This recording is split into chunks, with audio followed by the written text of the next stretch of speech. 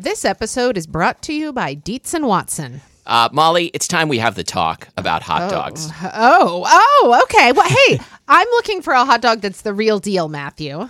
Like a classic hot dog that, like, when you think of, like, the platonic ideal of a hot dog, I recommend Dietz and Watson's Dietz Dogs.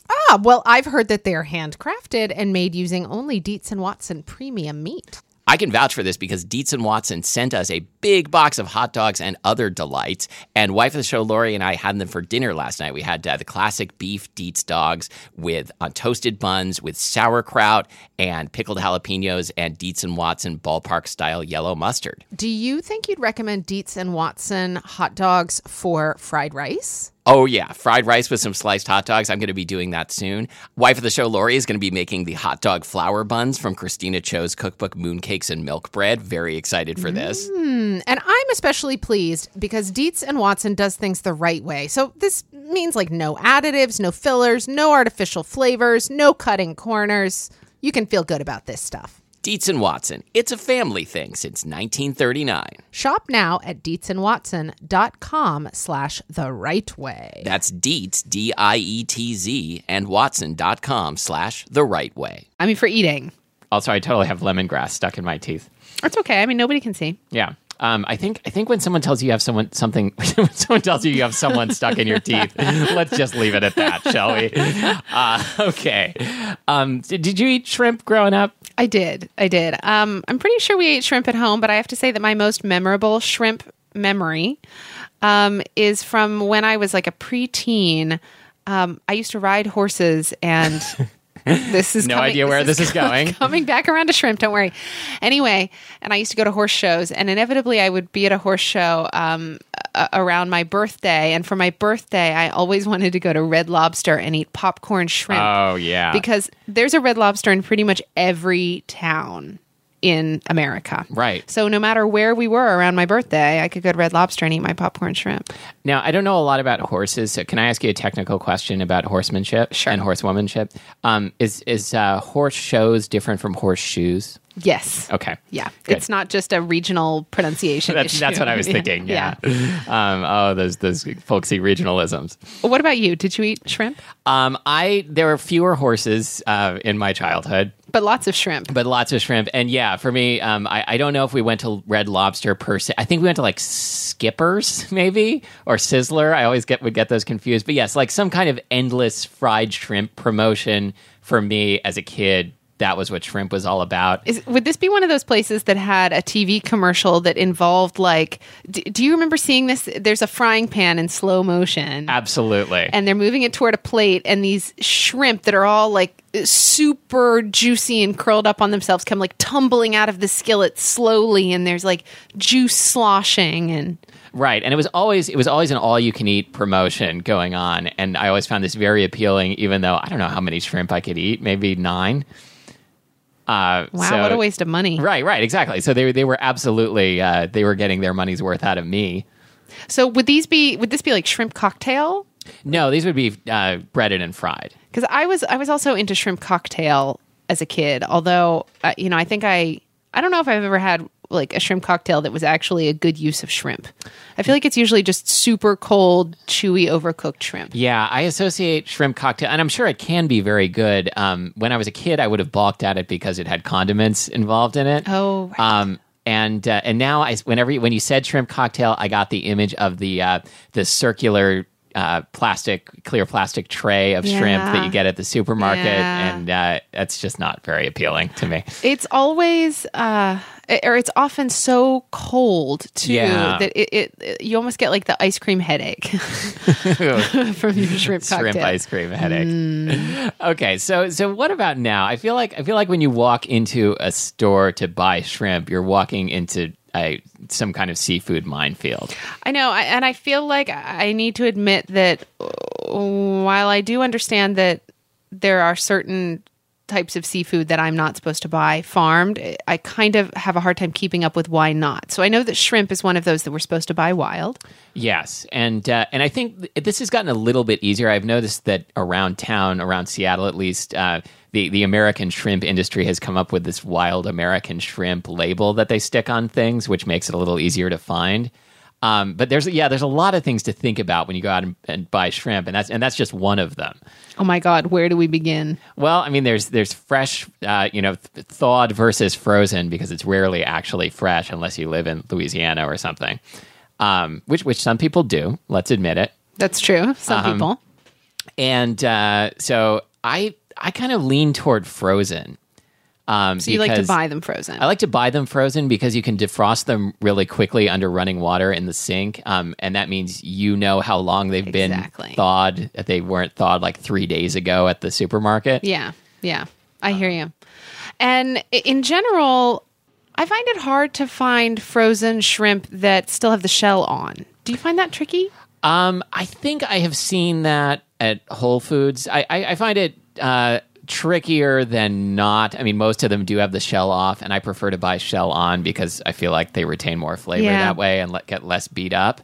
God, there's so many shrimp variables. This is insane. If we go through all of them, like, nobody's going to be listening, and we will forget where we started, and we're going to fall down a deep, dark shrimp hole. And nobody will listen anymore. Let's talk about the shrimp poop vein instead. Yeah, let's talk about the poop vein. We can put some information on choosing shrimp on our website where it belongs. So everybody says it's the digestive tract, but is it filled with poop or with undigested food, or are they the same thing, really? I don't know. Do shrimp poop? Is that a philosophical question? If a shrimp poops in the ocean and there are no shrimp around to see it, did it really poop? I hope they're not around to see it. I mean, even a shrimp deserves some degree of privacy. Anyway, do you think shrimp think of themselves as bite-sized? This just popped into my head. Anyway, what were we talking about? Okay, we're talking about the poop vein. So do you devein?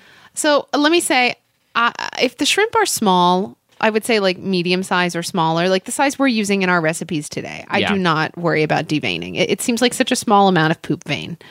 However, when they get bigger, when you're talking about like prawns, I have some real issues with the size of the amount of poop that I'm ingesting. Right. So when I get those, like assuming the heads are off, which they usually are, usually you can pull the vein out like through where the head was. Oh, but then it kind of like sticks to your finger. It's hard to get off your finger. Does. It like wraps around the knife. It's like maybe one of my least favorite things is deveining shrimp. Now, for me, like it's not so. It's no frozen banana for me. For me, the frozen banana is the grossest thing you find in the kitchen. The frozen thawed banana. The frozen thawed banana. Yeah. No, if it's still frozen, it makes a great murder weapon. You hit someone over the head with it, and then you make banana bread. And we're talking about shrimp. We're talking about Alfred Hitchcock. Yeah. Oh, shrimp. Right, sorry, shrimp. Yeah, I enjoy peeling the shrimp. I really do. I find it very satisfying. Are you including the poop vein in there? It's not my favorite part of the peeling. I mean, I like the crunch of the shells coming off. Yeah. But it's one of my favorite menial kitchen chores. I enjoy peeling them once they're cooked. I kind of enjoy the sort of resilience of the shell, the way it kind of snaps when it's cooked. But I don't like it so much when they're raw. I mean, I'll do it. Yeah, I do like the peel and eat shrimp where you like there's some kind of sauce on them and you lick your finger. Yeah, you get that. all. Yeah, you need like a roll of paper towels to get through it. That is the best. We didn't make that today. No, we didn't. Hey, do you save the shells and do you use them? I was afraid you were going to ask that. Every once in a while, I will use the shells to make an impromptu shrimp stock to flavor something, to make a sauce for something. Not very often. Yeah, me neither. I always feel bad about it. I feel like I'm wasting this, potential gold. Mm-hmm. I don't know. There are so many things in the kitchen that people will tell you don't throw that away. It's gold. And if you save them all, you would just have You'd have so much gold. Yeah, but it would be like compost gold. It would be, yeah. Can we go back to size for a minute? Yes. Shrimp size. Yeah, let's talk about that. Does it matter? First of all, do you judge do you categorize shrimp by the numeric system or like the small, medium, large, jumbo? And what size do you prefer? I like the numeric system because it makes a lot of sense to me. And I guess we should be clear that by the numeric system, we mean this system whereby... We mean the metric system. The metric system. No. the system whereby shrimp are sized based on how many of them it takes to make up a pound. Right. And there'll be a range. So it'll be like 21 to 25 as a common size, meaning that this 1 pound bag of shrimp will have 21 to 25 shrimp in it. Which is slightly larger than, say, the 26 to 30 Yeah. size. The ones that we were using today, would you say those were 21, 25? I believe those were 21, 25s. Yeah, okay. I think that's probably my favorite size. I like the 26, 30s also. Much bigger or smaller than that, I think they present. They're not as versatile. I agree. I get a little frightened of the really large ones. I start to feel like, I feel like you can't use them the way you use shrimp. I feel like they need to be cut into pieces, or they get big and chewy and very Right. meaty. And Do you like to eat shrimp heads? I have a little bit of trouble with it. And I feel like it's one of those things. I feel like it's one of those, I'm going to use this word. I feel like it's one of those foodie things that foodie things that I'm supposed to want to do. But I don't know. I just have a bit of a hard time sucking on a shrimp head. It's just a visceral thing. I love eating crispy shrimp heads. Yeah. Yeah, like if you go when you feel go like to a less of a Japanese person restaurant and you get like the raw fresh shrimp sushi, with and then the fried shrimp they head? fry the head to go with it. I am just in shrimp heaven there. I think it's really beautiful, and I feel like I'm a lesser person because I don't want to eat Do you it. know what I wish you could do? Yes. I wish you could go to Red Lobster and get all you can eat fried shrimp Shrimp heads. That will be the day when we know that America has truly turned some kind of corner. Well, when America has embraced like nose to tail in Exactly. shrimpage. Let's go from nose to tail here, because I have a question. You know how sometimes someone cooking shrimp will peel the shrimp, except they will leave the tail section of the peel yeah. on? What is up with that? I noticed that I keep wanting to talk about our recipes today. We should get there soon. We'll but get there soon. Yeah. I noticed that when you were peeling the shrimp today, that you took off that little tail piece, and I was so grateful. I have never understood why people leave on the tail piece, because then you just have to fish it out of whatever you're eating. Yeah, and I guess it looks that's for presentation, but nobody likes to eat the tail. Is it because I think that there are a lot of people for whom, no matter the environment in which they're eating the shrimp or whatever, they think of shrimp as something you eat with your fingers. So if you leave that little bit of shell on, it's like a handle, Yeah, like that the makes corn sense. cob. It's like the corn cob of shrimp. Yeah. It's like, yeah. So what they should do is, they should make like corn holders, only shrimp holders that look like little tiny shrimp tails. with prongs coming out of them. That's prongs, not prawns. That would be so amazing, though, if you had a shrimp holder that had a prawn coming out of it. Well, it would, and then you would eat the prawn off. It's amazing. Can we talk about our recipes Yeah, now? let's do it. Yeah, all right. Okay. What did you make? So I actually made a recipe that you introduced me to back when. Hooray for me. We should do full disclosure here. So Matthew and I have recorded a shrimp episode before. I was afraid this would come up. In fact, our very first episode, That was a really long day. it was 2 hours of shrimp footage. Mm-hmm. And none of you have ever heard of it because None it's of it was in the remotely vault. usable. Yeah, it was complete. It was possibly the worst podcast ever made. I don't think it's even in the vault anymore. I think there was a fortuitous fire in the vault that destroyed the master tapes. Well, anyway, when we made that episode, Matthew, the dish that Matthew cooked was this shrimp salad that was Thai style. So it was basically this wonderful sort of hot, sour, salty, sweet dressing.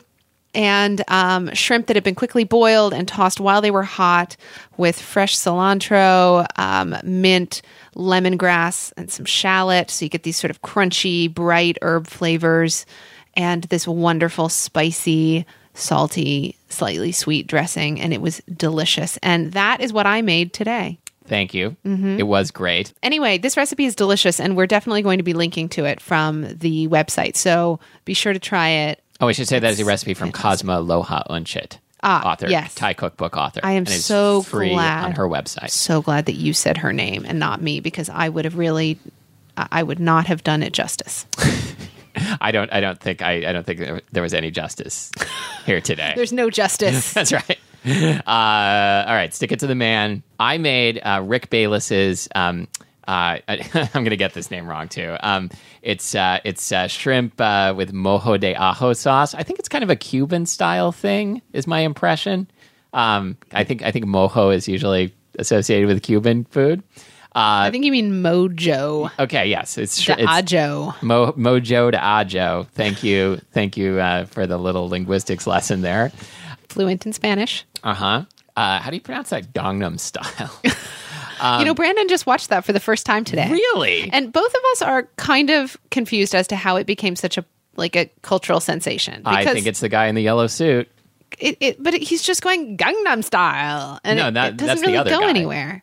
Let's talk about this later. Okay. I think maybe this has been discussed before. Okay.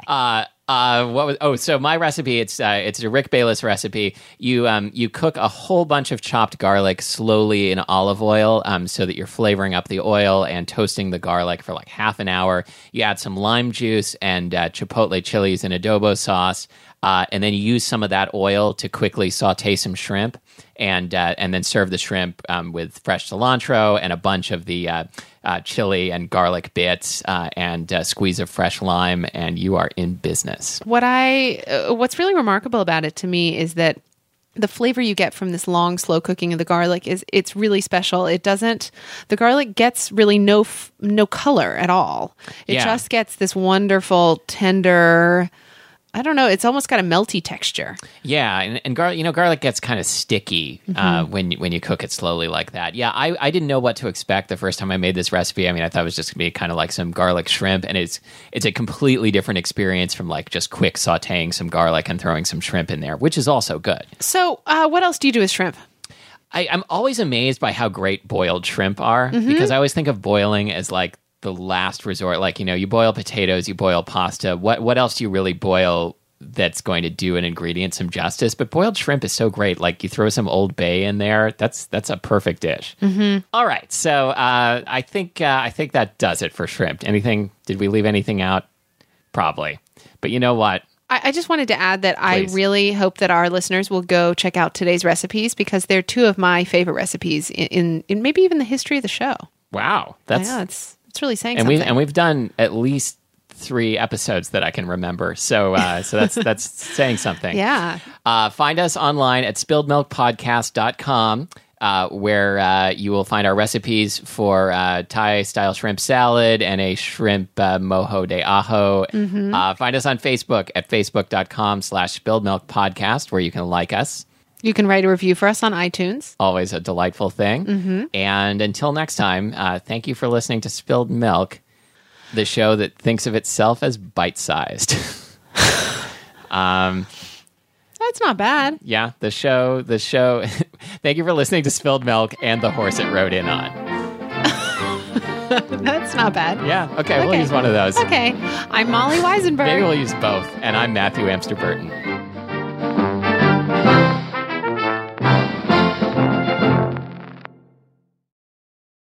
Did we do a banana episode?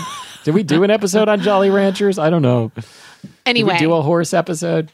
I'm looking forward to the horse episode. Wait, riding or cooking or both? Both. Okay. Anyway, you heard it here first. That's your next book, right? Yeah. Horse, ride it and cook it.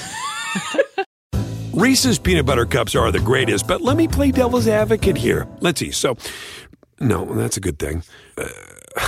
That's definitely not a problem. Reese's, you did it. You stumped this charming devil.